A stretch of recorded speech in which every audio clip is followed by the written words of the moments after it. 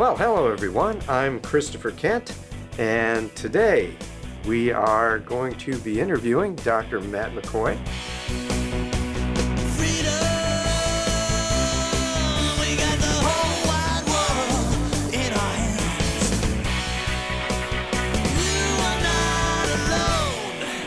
Who has a very distinguished background.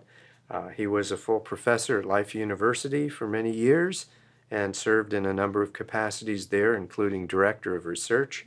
He is a founding member of the Foundation for Vertebral Subluxation Research and does an awful lot of work for the foundation in his role as Vice President. And he's a member of the Board of Trustees of Sherman College. And today he's with us, and I said, hey, let's take advantage of this situation and do an on-purpose interview. So thank you, Matt. Thanks, Chris. Okay, well, for those folks who don't know you, and I can't imagine such a person existing, but there are some people who, have not crawling out of their offices in a while. But anyway, share with us a little bit about how you got into chiropractic and what your journey's been and where it's going now. It's been a wild ride. This is, I think this is maybe the third time. Yeah, I think this is our third interview. You're right. And I think the last time was right when the UK stuff happened, where they did away with subluxation. Yeah, it's been a while. That's when we were involved in creating that so-called dossier. There you go. With Bruce Lipton and others. That's right. I still use that as an example of ad hominem attacks because they never criticized any of the writing or even the references. They just attacked the people, and they attacked Bruce because he's involved with chiropractors. I mean, that's bad enough. Right. Wasn't that the one where they said you were anti-vaccine? And they said I was an anti-vax campaigner. That's right. Yes. Yeah. So it's been a while. So let's see. So lots happened since then, and we have a lot of new listeners. We, as I showed you yesterday, because you've been listening forever, and I introduced you to the app, which I don't think you were aware of. Right. So we have a lot of new subscribers who are using the app and are online that don't go back to the cassette days. Cassette days. So there might be. That's why I said there may be some people who don't know much about you. Well, so my background, I grew up in chiropractic, and I grew up around the quote-unquote straight faction of the profession. I use the quotes just, and I'm not sure that term has much meaning these days anymore, but back when straight meant something, I grew up in that faction of the profession, the DE movement, that sort of thing. So you were a patient as a child? I was a patient. First chiropractor was Sarasoli. Pasquale Sarasoli was our first chiropractor. That I don't really remember it, but that's what I'm told. Mm-hmm. And in other words, you were under care when you were so young you don't even remember it. Right. Mm-hmm. Yep. Yeah. I can remember riding around with my older brother Bruce, who had become a chiropractor and was getting ready to start at Life. He was in the second class at Life. So we used to he used to make us listen to tapes of, speaking of cassette tapes of Sid Williams, talking about chiropractic. Went to DE at an early age. I can remember actually my brother taking me to his organic chemistry class because Life had just adopted or put into place that you had to have organic chemistry to get into school. So yeah, that was a memory I hadn't thought about in a while. And you didn't bail after you sat in on the organic class? No, I remember we made soap. You liked it? We made soap that day. Oh, okay. Did you try and sell it multi-level to support the school? No. If only I knew. That's what chiropractic had become, a big multi-level marketing thing. So I've been around chiropractic a while.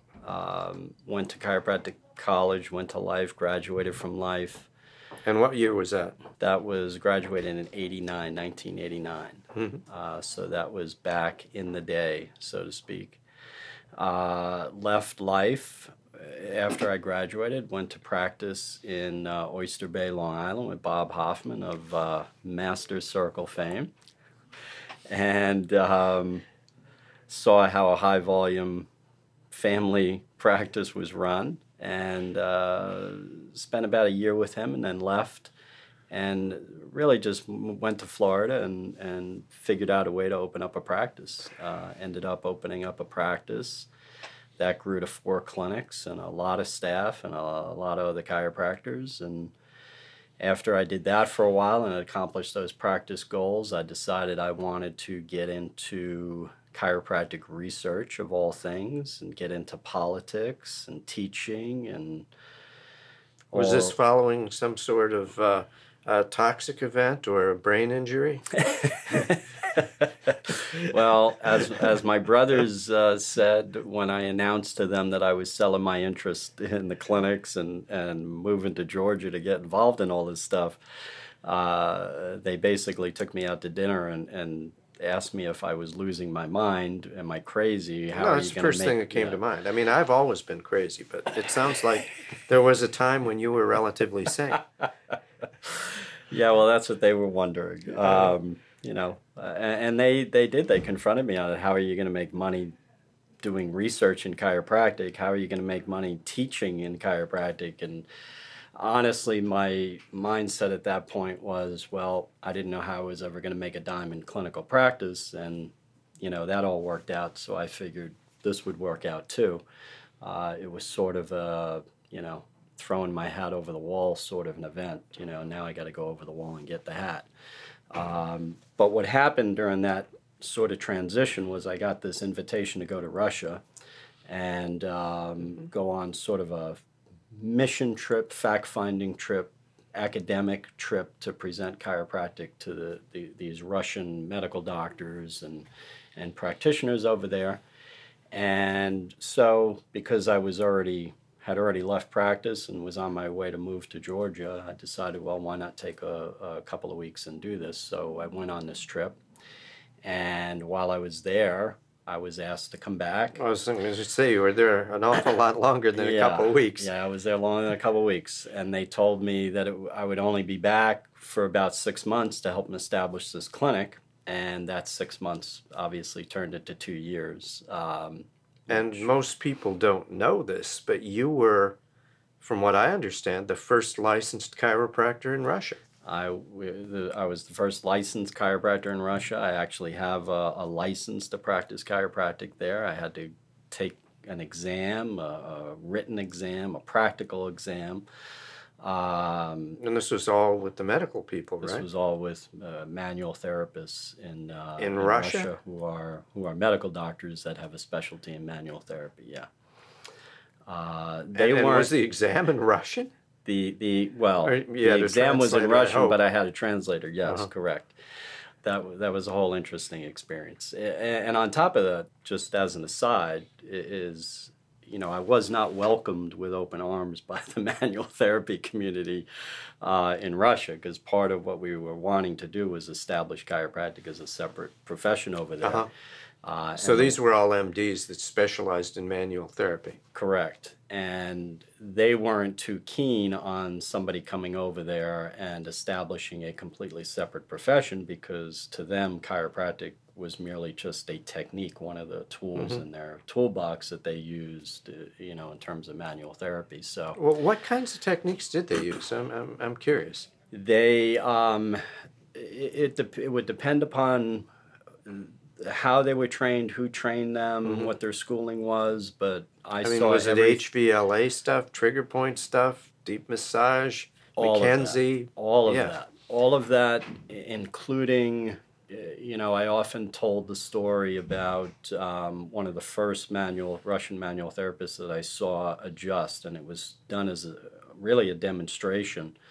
And the analysis and what I'll call the adjustment was honestly some of the better, more finer procedures that I've seen even in chiropractic. So, that's, I think, some of the danger that we've always talked about relative to terminology and adjustment versus manipulation and subluxation versus articular dysfunction and all this stuff. Because, well, again, going down that road, did these people consider a neurological component at all, or was it simply a pain control, mobilize kind of paradigm? No, it was the nervous system was definitely involved. They were very open to the entire concept. In fact, to be honest, when we went over there the first time and presented to the medical school and to these other institutions and clinics and hospitals,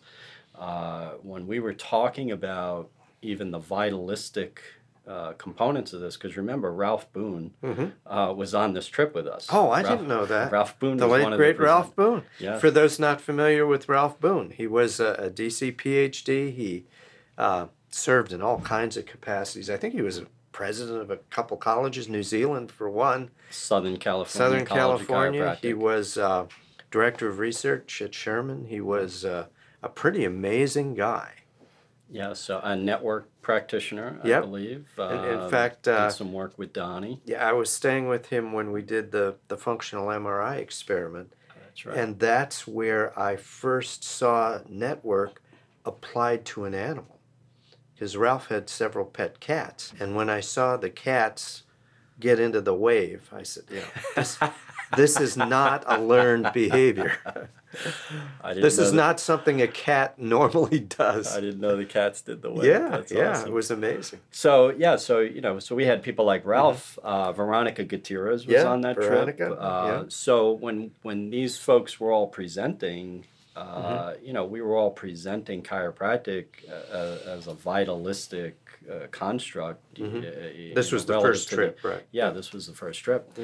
And none of that was met with any sort of disbelief or derision. I mean, it was, well, of course. I mean, that was their attitude. Well, of course, that's the way it works. I mean, there was no real issue. Any issues we had more to do with territorial type of stuff than the philosophy or the foundational tenets we were presenting. That's for sure. Yeah. So how did this presentation develop into a 2-year adventure?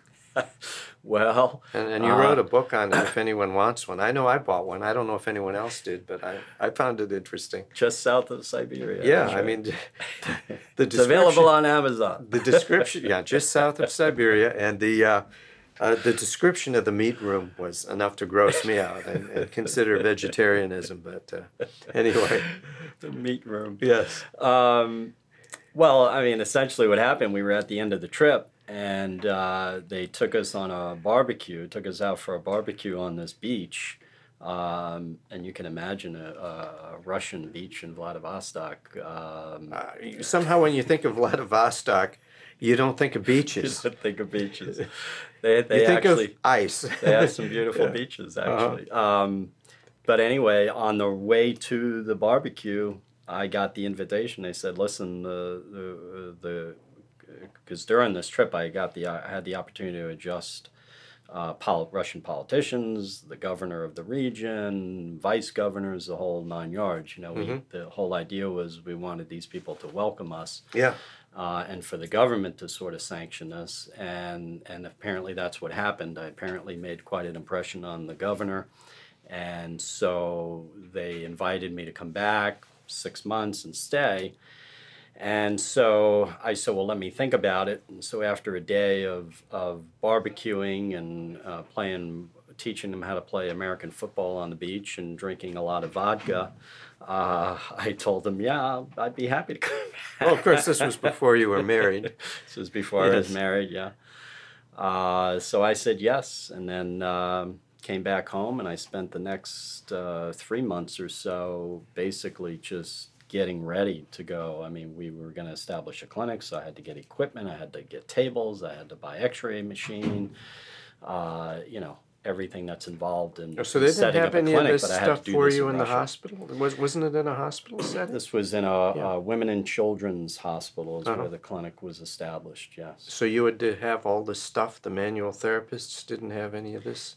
the stuff that they had was very, Not most of acceptable. it was homemade sort of stuff. And the Uh-huh. intention for this clinic was that it was going to be, and it was a for-profit enterprise. Mm-hmm. And consider that this was in 1996, so the changes in Russia had just really happened. Boris Yeltsin was still president, Mm-hmm. sort of on his way out.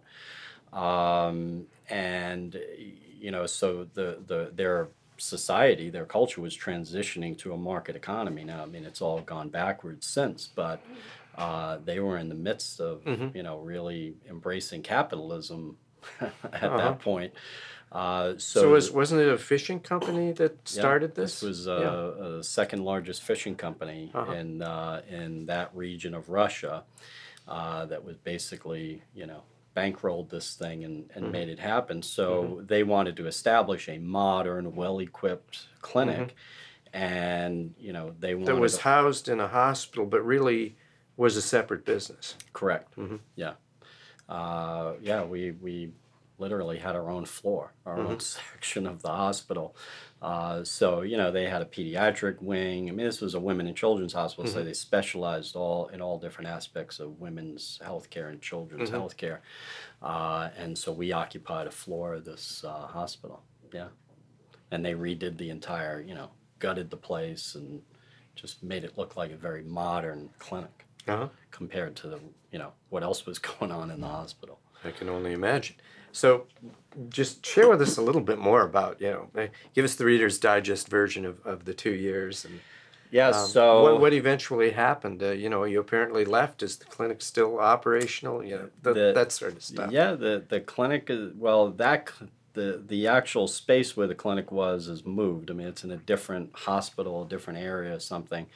And the doctors that I worked with are still there. Some of them aren't working in that clinic anymore. But the intention was, after the 2 years, I mean, my work had pretty much been done. The clinic was established, and I really wanted to move to the next phase, which was to establish a school there. And so my intention was to go back to life and, basically talk to Sid Williams and see if this was something he was interested in. And basically it was all done. It was like, here, they want a school. We even had an institution, a large university there. This was the largest university in the Russian Far East, like 30,000 students, and they wanted to start a chiropractic program. Long story short with that was, when I finally got to life and started working there, little did I know that we were on double secret probation with the CCE. And shortly after that, things fell apart. Sid resigned. And then it was all trying to recover from that accreditation crisis. So, it wasn't high on anybody's priority list to establish a school there. So, so that's sort of what happened. I came back. I spent, the next 18 years at Life, and then last September, I left Life and, doing all these other things, the foundation, Chiro Futures, publishing, working with you. That kind of brings us up to speed, I guess. Yeah, quite an adventure. Just thinking of what you endured in Russia. I mean, I remember the book talking about, electricity would just go off, or water would just go off for a few hours, and not just a few hours. I mean, there were times where we would go for weeks without electricity. There were times where we'd go for days without water, and then sometimes you'd have water, but it would only be cold water. And you have to imagine, this is, Vladivostok, Russia, basically colder than Siberia because it's actually on the water. So the wind that comes off the Japan Sea makes it, for some reason, much colder in the winter. So when you only have cold water, it's like really cold water. And then sometimes you'd only have hot water. And the interesting thing about the hot water was scalding hot when it came out. So you can imagine, getting up in the Pretty morning and wondering extremes. what you're going to have. Yeah. Periods of no electricity, things of that nature. So, it was. I suppose the internet quite was a out of the challenge. question. No, That's the interesting one thing that was worked. There was dial-up internet. It was one of the conditions that I insisted on if I was going to do this, that I had to have internet access. So they made sure I had internet access. I mean, it's not what we're used to these days, but I did have it. That helped me. I can imagine. When there was electricity. I can imagine. So after life after life, I think, isn't there a life after life, a feature in a publication titled that? Yeah. What's been going on? Everybody asked me that. So bottom line is I wasn't looking to add anything else to my schedule. I mean, I've always got plenty to do. I have a malpractice insurance company. We're running the foundation, the publishing company, publishing research journals. So there's plenty to do. And on top of that, I got a 9-year-old son and a wife and a family and all that kind of stuff. So I've really just more or less poured my life into and my energy into all of those things. Just taking the time that I used to spend given to life and just putting that energy into those other endeavors. So let's talk about it. Let's start with the foundation, since that's kind of why we're here today. We should have taped the conversations we had for the past 2 days. Yeah, well, I don't know. Maybe not all of that is for public consumption. So, how did it start? And the foundation. Where's it been going? Let's see. Because if there's anything bad about the foundation, it's that we don't toot our own horn loud enough. That's true. There are organizations that have done significantly less for significantly more money, and here's your chance to talk about how it started, what the vision was, what's already been done, and more excitingly, what's in the future. And I mean, that could take the rest of the show, but right. And that's fine if it does. Well, I'll tell you what I said to the crowd last weekend at Mile High. I, did a little presentation on the foundation and the history and how it got started. And, essentially I told them our story, which was a conversation at some point that I don't remember the exact day or the hour or a month when it happened, but it was about 7-8 years ago. You and I were having a conversation about the direction of the profession and lamenting about our concerns and what are we going to do about it and that sort of thing. And, I think for me, and, I think you may have commented on this also, that it was sort of a rocking chair test almost of thinking about sitting on your porch when you're 85 years old, knock on wood, and thinking back about, well, what did you accomplish in chiropractic? What did you change? What legacy did you leave? And so I think we were having those sort of conversations and being concerned about, that wouldn't be a good experience. Indeed. Well, and I'm still haunted. I don't know if it was Reggie quoting BJ or if it was Reggie's own thought, but I remember he used to always say, if you were the last chiropractor on earth, would chiropractic survive? And there are actually two phases to that answer. The first is yes, because if I were the last chiropractor on earth, we wouldn't have all this other garbage to deal with, and it would be what it is. On the other hand, if I were the last chiropractor on earth, but there were 60,000 other people calling themselves chiropractors doing other stuff, the answer is very different. Well, yeah, how are you going to change that? Yeah. Right? So, I think what came out of those discussions between the two of us was, we wanted to at least have something that we could show that we were leaving some kind of a leg up for, the future, budding researchers or, philosophers in chiropractic or, people who embraced our tenets and principles, that they'd have a leg up on, taking the profession to the next, yard line or whatever it is. And so the concept was to have a nonprofit organization that focused on those things, that focused on research, on policy-related issues in chiropractic, that focused on educational issues, obviously with all of the accreditation issues that have plagued the subluxation faction of the profession for so long, and then just service in general to the profession. And in doing that, we realized, we've got to sort of train the next generation of folks that are going to pick up this mantle. So the idea was to develop a scholarship program that we would look for and train the next generation of researchers, provide them scholarships to get advanced degrees or some type of advanced training, even if it wasn't at the graduate level. And then in exchange, they would do research for the foundation relative to our research agenda that we had developed. And so that's what we did.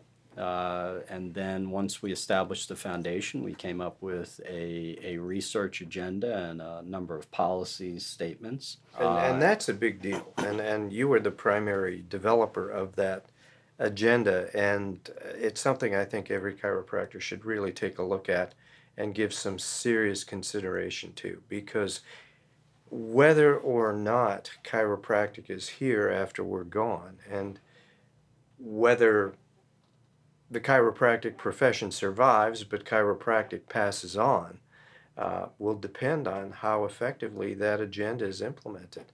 It's really a blueprint for ensuring the future. I agree 100%. This was the other thing I said last week when I was talking about this topic, that the reality for me is that the principles that chiropractic is based on and our tenets, and I'm talking about subluxation, the adjustment, and the vitalistic nature of all of that, that those tenets really don't belong to us. That belongs to humanity. That belongs to people who are sick and suffering, and the service that our profession provides. I mean, I'm going to say unfortunately only because I'm selfish from this perspective, but unfortunately anybody can do it. Anybody can be trained to do this and provide that service to give that to people. The selfish part of me, and I hope that there's some selfishness in terms of the profession-wide on this, that we want to be the ones to steward that. We want to be the ones to bring that forward. We want to be the ones that bring that message and that service to humanity. But the reality is, if we don't do our job, somebody else is going to do it. I really believe very strongly in that. There's no question. And I think we see evidence, obviously, every day now that other people are doing it. In some cases, they're calling it chiropractic. In some cases, they're not. But, the bottom line is it's being done. There was that paper just last week that came out, I think it was an osteopathic paper, where they did manipulation to T5 or T6. I forget what the segment was that they did the manipulation to, but the purpose of it was to see if it had an effect on endocrine response, neuroendocrine response. Yeah, they were looking at cortisol, testosterone, and heart rate variability, as I recall. Right. Yeah, so they were even looking at autonomic dysfunction tied to these biochemical changes as a result of a manipulation at the level that they did it. I think T5 or 6. Whether they needed it or not. Whether they needed it or not, and this is what people really have to grasp about this, is that when you read the description of the methods for the procedure that they did no analysis to determine if the person needed that manipulation at that level. They just manipulated that level and then looked to see what happened. And, when you read the paper, I mean, they're hailing this as, look at these changes we got. And this needs to be very scary to us as a profession in terms of what we just talked about relative to the importance of analysis and then specific adjusting, and that analysis and specific adjusting being directed at the existence of a subluxation, that there's a clinical reason, that there's an entity, a process underway that needs to be corrected or addressed or reduced, and then some measurement is taken to make sure that you've done that. But the reality is that there are other folks out there that aren't doing it that way. They're doing these types of things where it's gross spinal manipulation, and there's no assessment done to see if the person is even subluxated. And I mean, that's a big deal. That's why I'm so passionate about the concept of adjustment being used solely to describe a procedure directed toward the reduction or correction of a vertebral subluxation. They say, well, isn't any mechanical input into the spine an adjustment? And I said, no, it's either trauma or an assault if it's not an adjustment. Was there malevolent intent or benevolent intent? Well, intention is all that matters. And Chris. does the body know the difference? Or is it just saying, yes, the nervous system will scream if you bang on the spine. I think that's been established. The issue is, are there favorable, predictable physiologic changes as well as favorable health outcomes that occur when a subluxation is reduced? Yeah, this is the key. And, I think there might be some people that don't want to hear this, but this is the way I've been describing it to people and trying to explain to chiropractors to get them motivated, to get involved, and even to donate, to understand the value and importance of research and what it means for the future of the profession. Because here's the reality that where we are right now. And I'm going to use the brain stuff as an example, because all of a sudden, chiropractors discovered the brain, like it hasn't been there all along. Well, brain cell to tissue cell is kind of old. And, when I did my mental health presentation to a group of psychiatrists, I found a quote from BJ and some quotes from DD where they talked about how when the atlas is subluxated, it compromises the function of the brain. I want to get those quotes. And as if this is something new, Right. So what we're seeing is this, sudden emergence of interest by chiropractors in the brain, and that an adjustment can affect the brain, and as if that's something new. I don't think that's something new, but here's what we need to understand: that if you can take a person, and we're going to call these people self-crackers. So these are people who can manipulate their own necks, crack their own backs, and that sort of stuff. A lot of those are on YouTube. Yeah. And pretty scary. Absolutely. And if you can take one of these people, and they already know how to do it, but if you could even take them and train them a little bit better and teach them how to palpate taut and tender fibers and maybe even figure out if the joint is stuck or not. And most importantly, the appropriate billing codes. All right. It's all about the codes. Kidding. But if you could take that person, train them that way, and then have them apply a force and crack their own neck, and if they're hooked up to in a way to measure brain function, and that makes a change in the brain, well, then what is the need for the chiropractor? I mean, this is crucial. So is it actually more beneficial for a trained chiropractor to analyze you, determine that you're subluxated, if you're subluxated, come up with a specific vector for the adjustment, apply the adjustment, and then post-measure? Is that going to have a better effect than somebody cracking their own neck? Because here's the reality. The reality is, if it doesn't matter, then there's no need for the chiropractor anymore, or it's going to be a much more limited role for the chiropractor, and or there's going to be a whole host of other providers that are going to be able to crack your neck or crack your back, because you don't need, turns out, if we don't do this work, it could turn out that there's no need for any of the specificity. Or maybe even intent. Has that question ever been addressed? Not yet. Not that I'm aware of. Not yet. Not that I know of. But we're working on something. I don't know if we should come out with that. Well, I was going to say, I don't know how much you wish to disclose, but if someone were to compare those things. Let's just say we're working on comparing that. Yes. Because the reality is, I just feel like, we were talking about before about what's driving us to even do this. We don't have a lot of time to waste. So my feeling is, let's get those big questions answered as quickly as possible. Does it make a difference whether or not a trained chiropractor looking for a subluxation that's analyzed it using valid and reliable means, does that make a difference? Or can just racking and cracking or grip and ripping, does that do the same thing? We got to get that resolved. And that's one thing. And then the other issue that we've been talking about is the epidemiological issue. Well, let's talk about that, because critics of chiropractic have often said, well, a chiropractor can find a subluxation in anyone. And, as I've often said, well, we're not responsible for the prevalence of subluxation. It's, are dentists responsible for the fact that most people have some sort of dental disorder at some time or another in their lives? Obviously, it would be nice to look at causes, and it would be nice to look at measures that one might take in one's lifestyle, but that's not where we're focusing now. Our concern is, hey, you got an abscess. We got to do something now. Right. We've got a situation where it appears that the prevalence of subluxation is high, but has anyone looked at that? And again, for our listeners who don't know, you also have a master's in public health from Emory, and you're very well schooled in this. So, Right.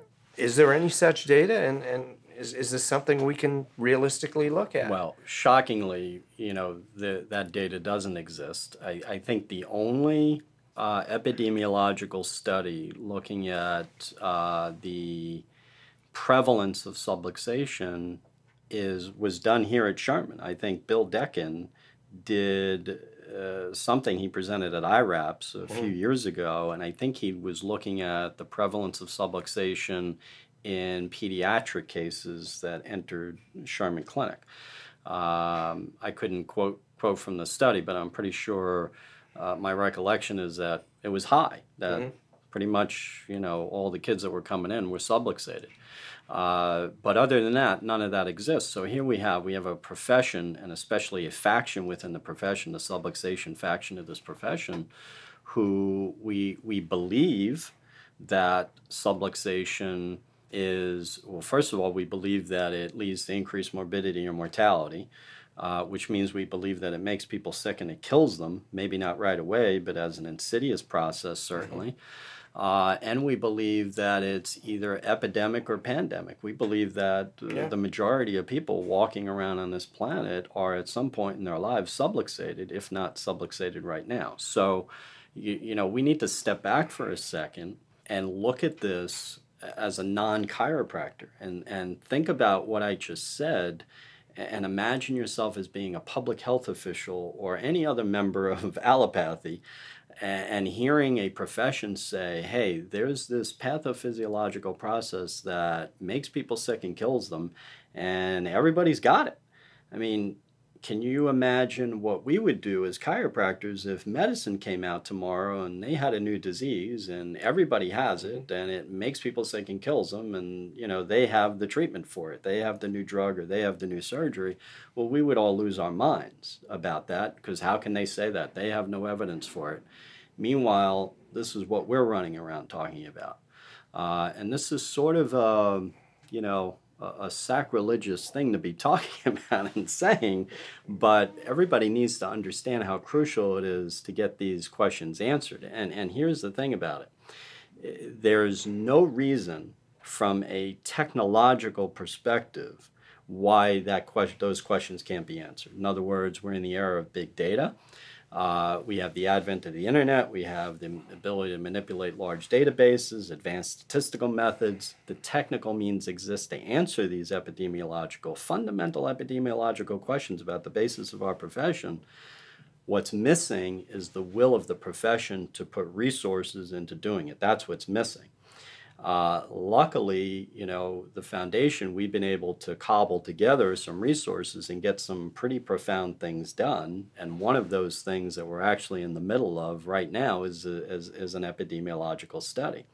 And so we are looking at, don't quote me on these numbers yet, these are ballpark numbers, but we're looking at about 4,000 or 5,000 patients that entered 2 chiropractors' clinics, and these patients were assessed using valid and reliable means in terms of subluxation. So these people were x-rayed, lines were drawn on the x-rays and measurements were taken.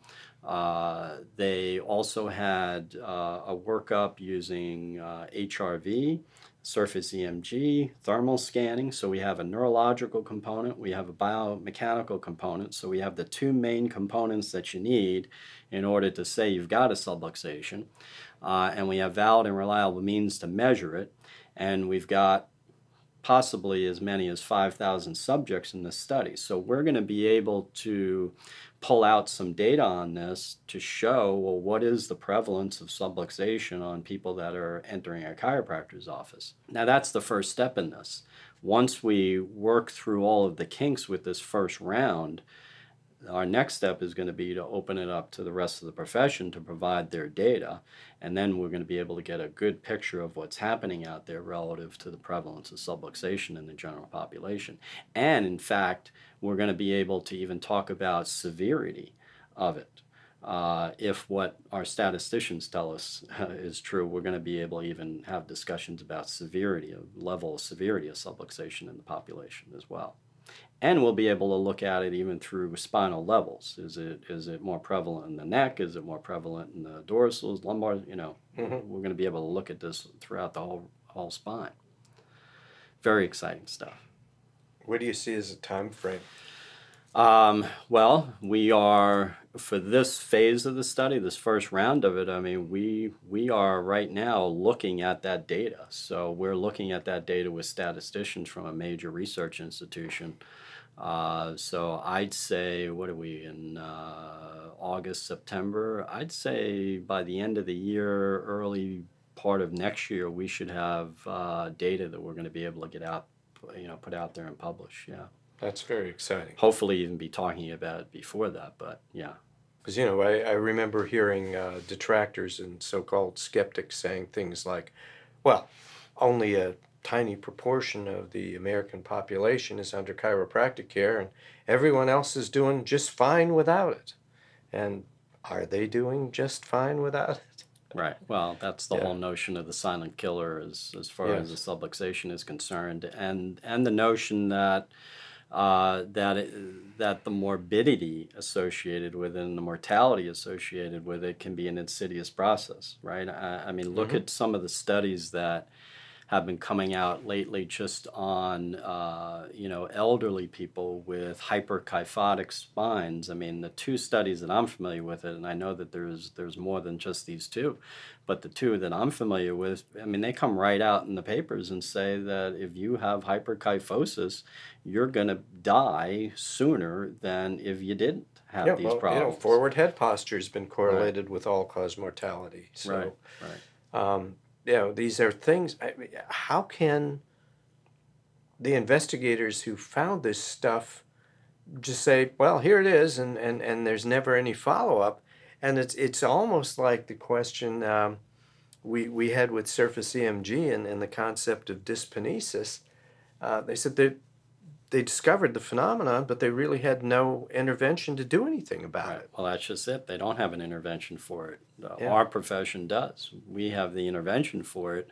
The problem is that our researchers are not using our unique terminology in their research, and so instead it's being published as this general spinal manipulation or manual therapy and articular dysfunction, and those are common domain procedures that any profession can do.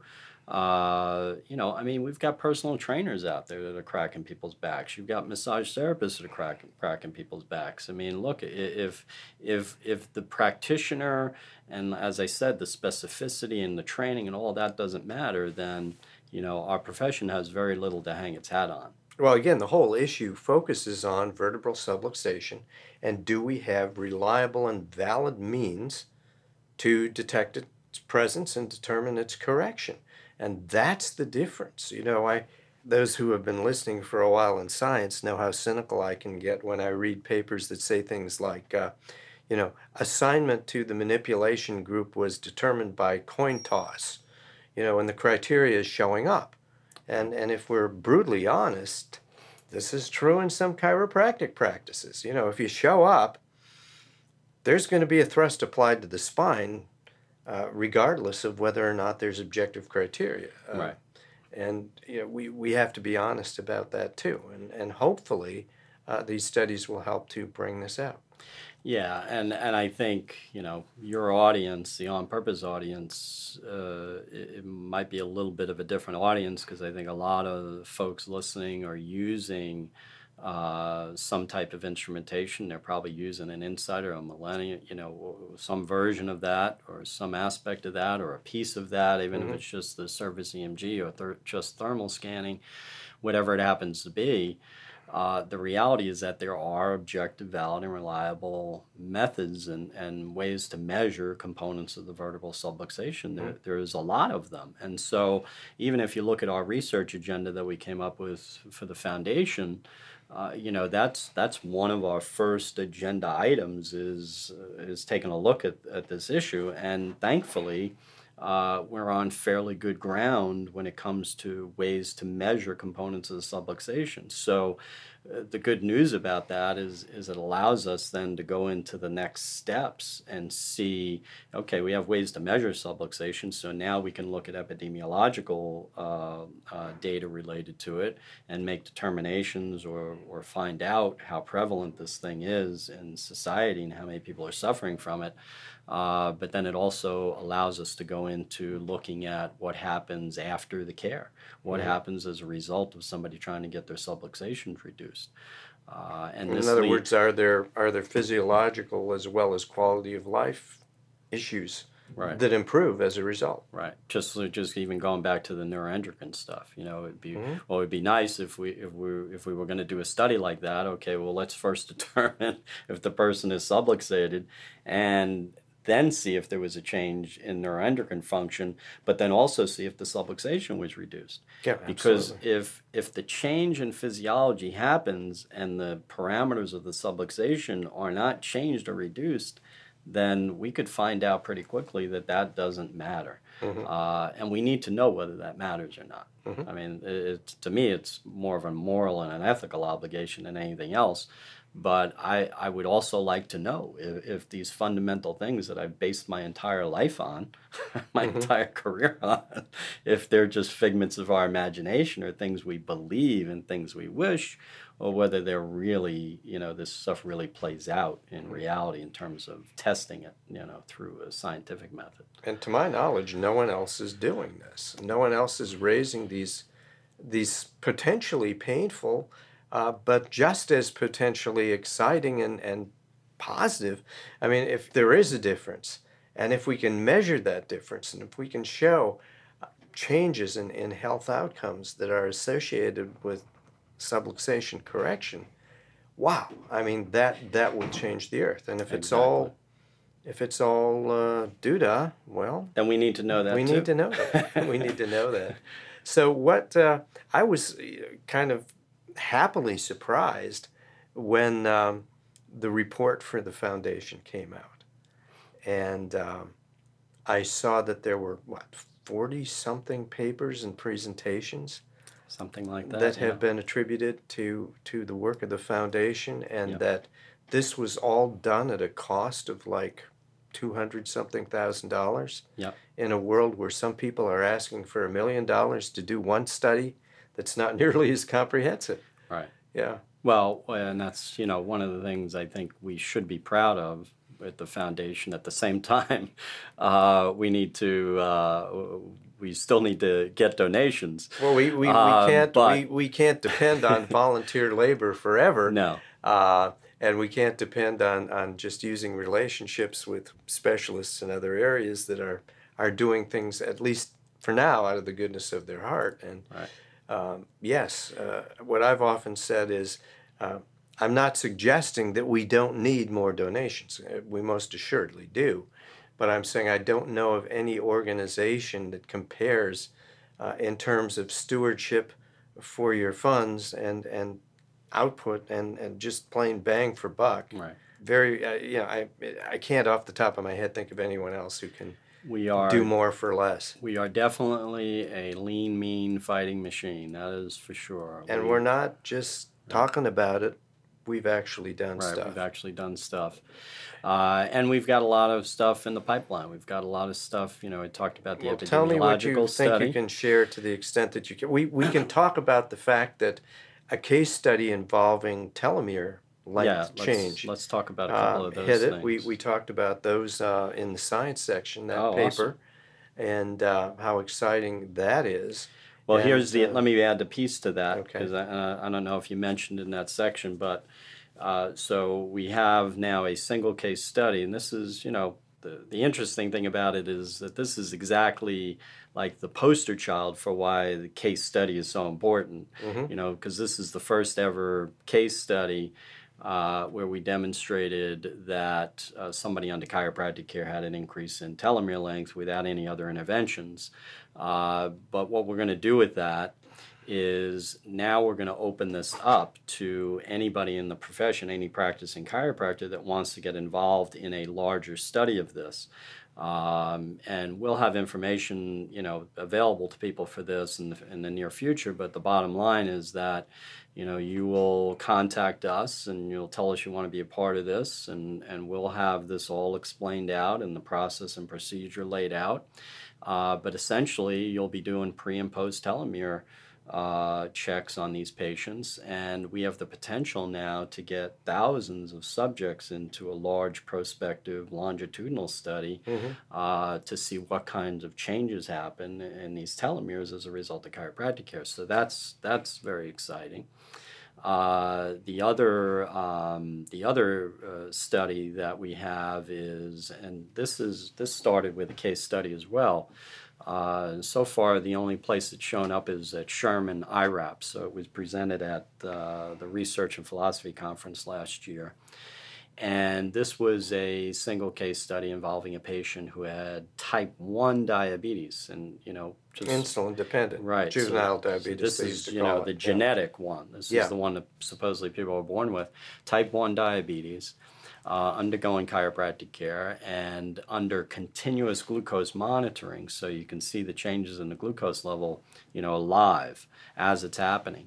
And so, long story short, this person saw improvement, and so the next thing we're doing is opening that up to people in the profession, practitioners out there that are taking care of type 1 diabetics.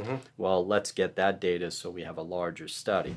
So what we're trying to do is, where we've made some type of a foothold in terms of a research topic, is to then take that to the next level and look at how widespread this phenomena is. Very exciting stuff. So if people would like to donate and or participate, how can they contact you? That's pretty easy. You can email me. It's my name, Dr. Matthew McCoy at gmail.com. Dr. Matthew McCoy at gmail.com. Or you can go right to the Foundation's website, vertebralsubluxation.org. Vertebralsubluxation.org. That's an easy one. And there's a way to, click the contact button and shoot us an email. Be happy to answer any questions, and, happy to take any donations anyone would like to give as well. Exactly. Well, we're almost out of time, but I don't want to sign off without touching on the other two things you mentioned.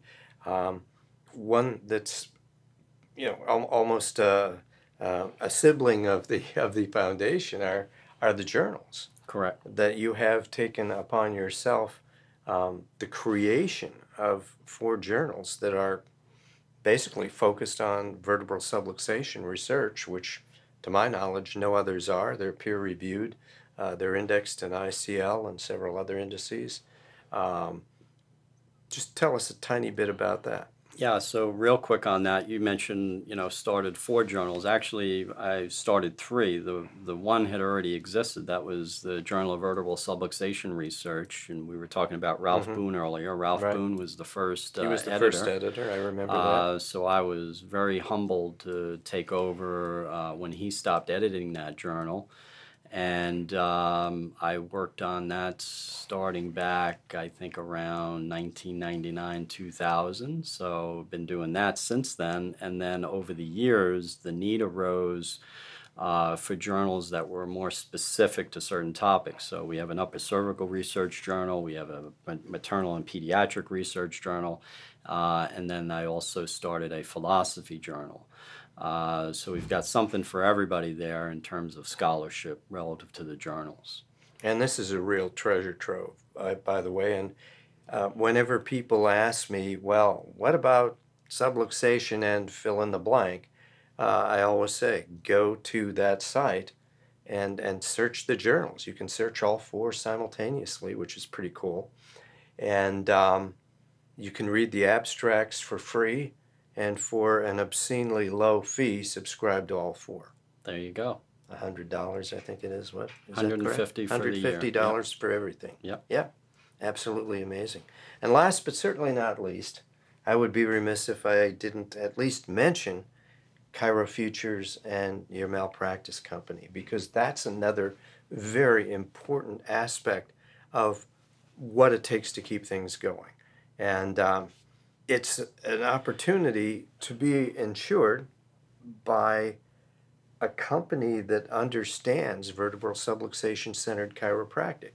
And I know that in your expert witness work and your consulting work, you've run into people that have been targeted by regulatory agencies because of what they're doing in vertebral subluxation, that standard of care issues and the use of technologies like, did you really need to x-ray them? All of these kinds of things need to be addressed so that you're protected in your ability to practice this type of chiropractic.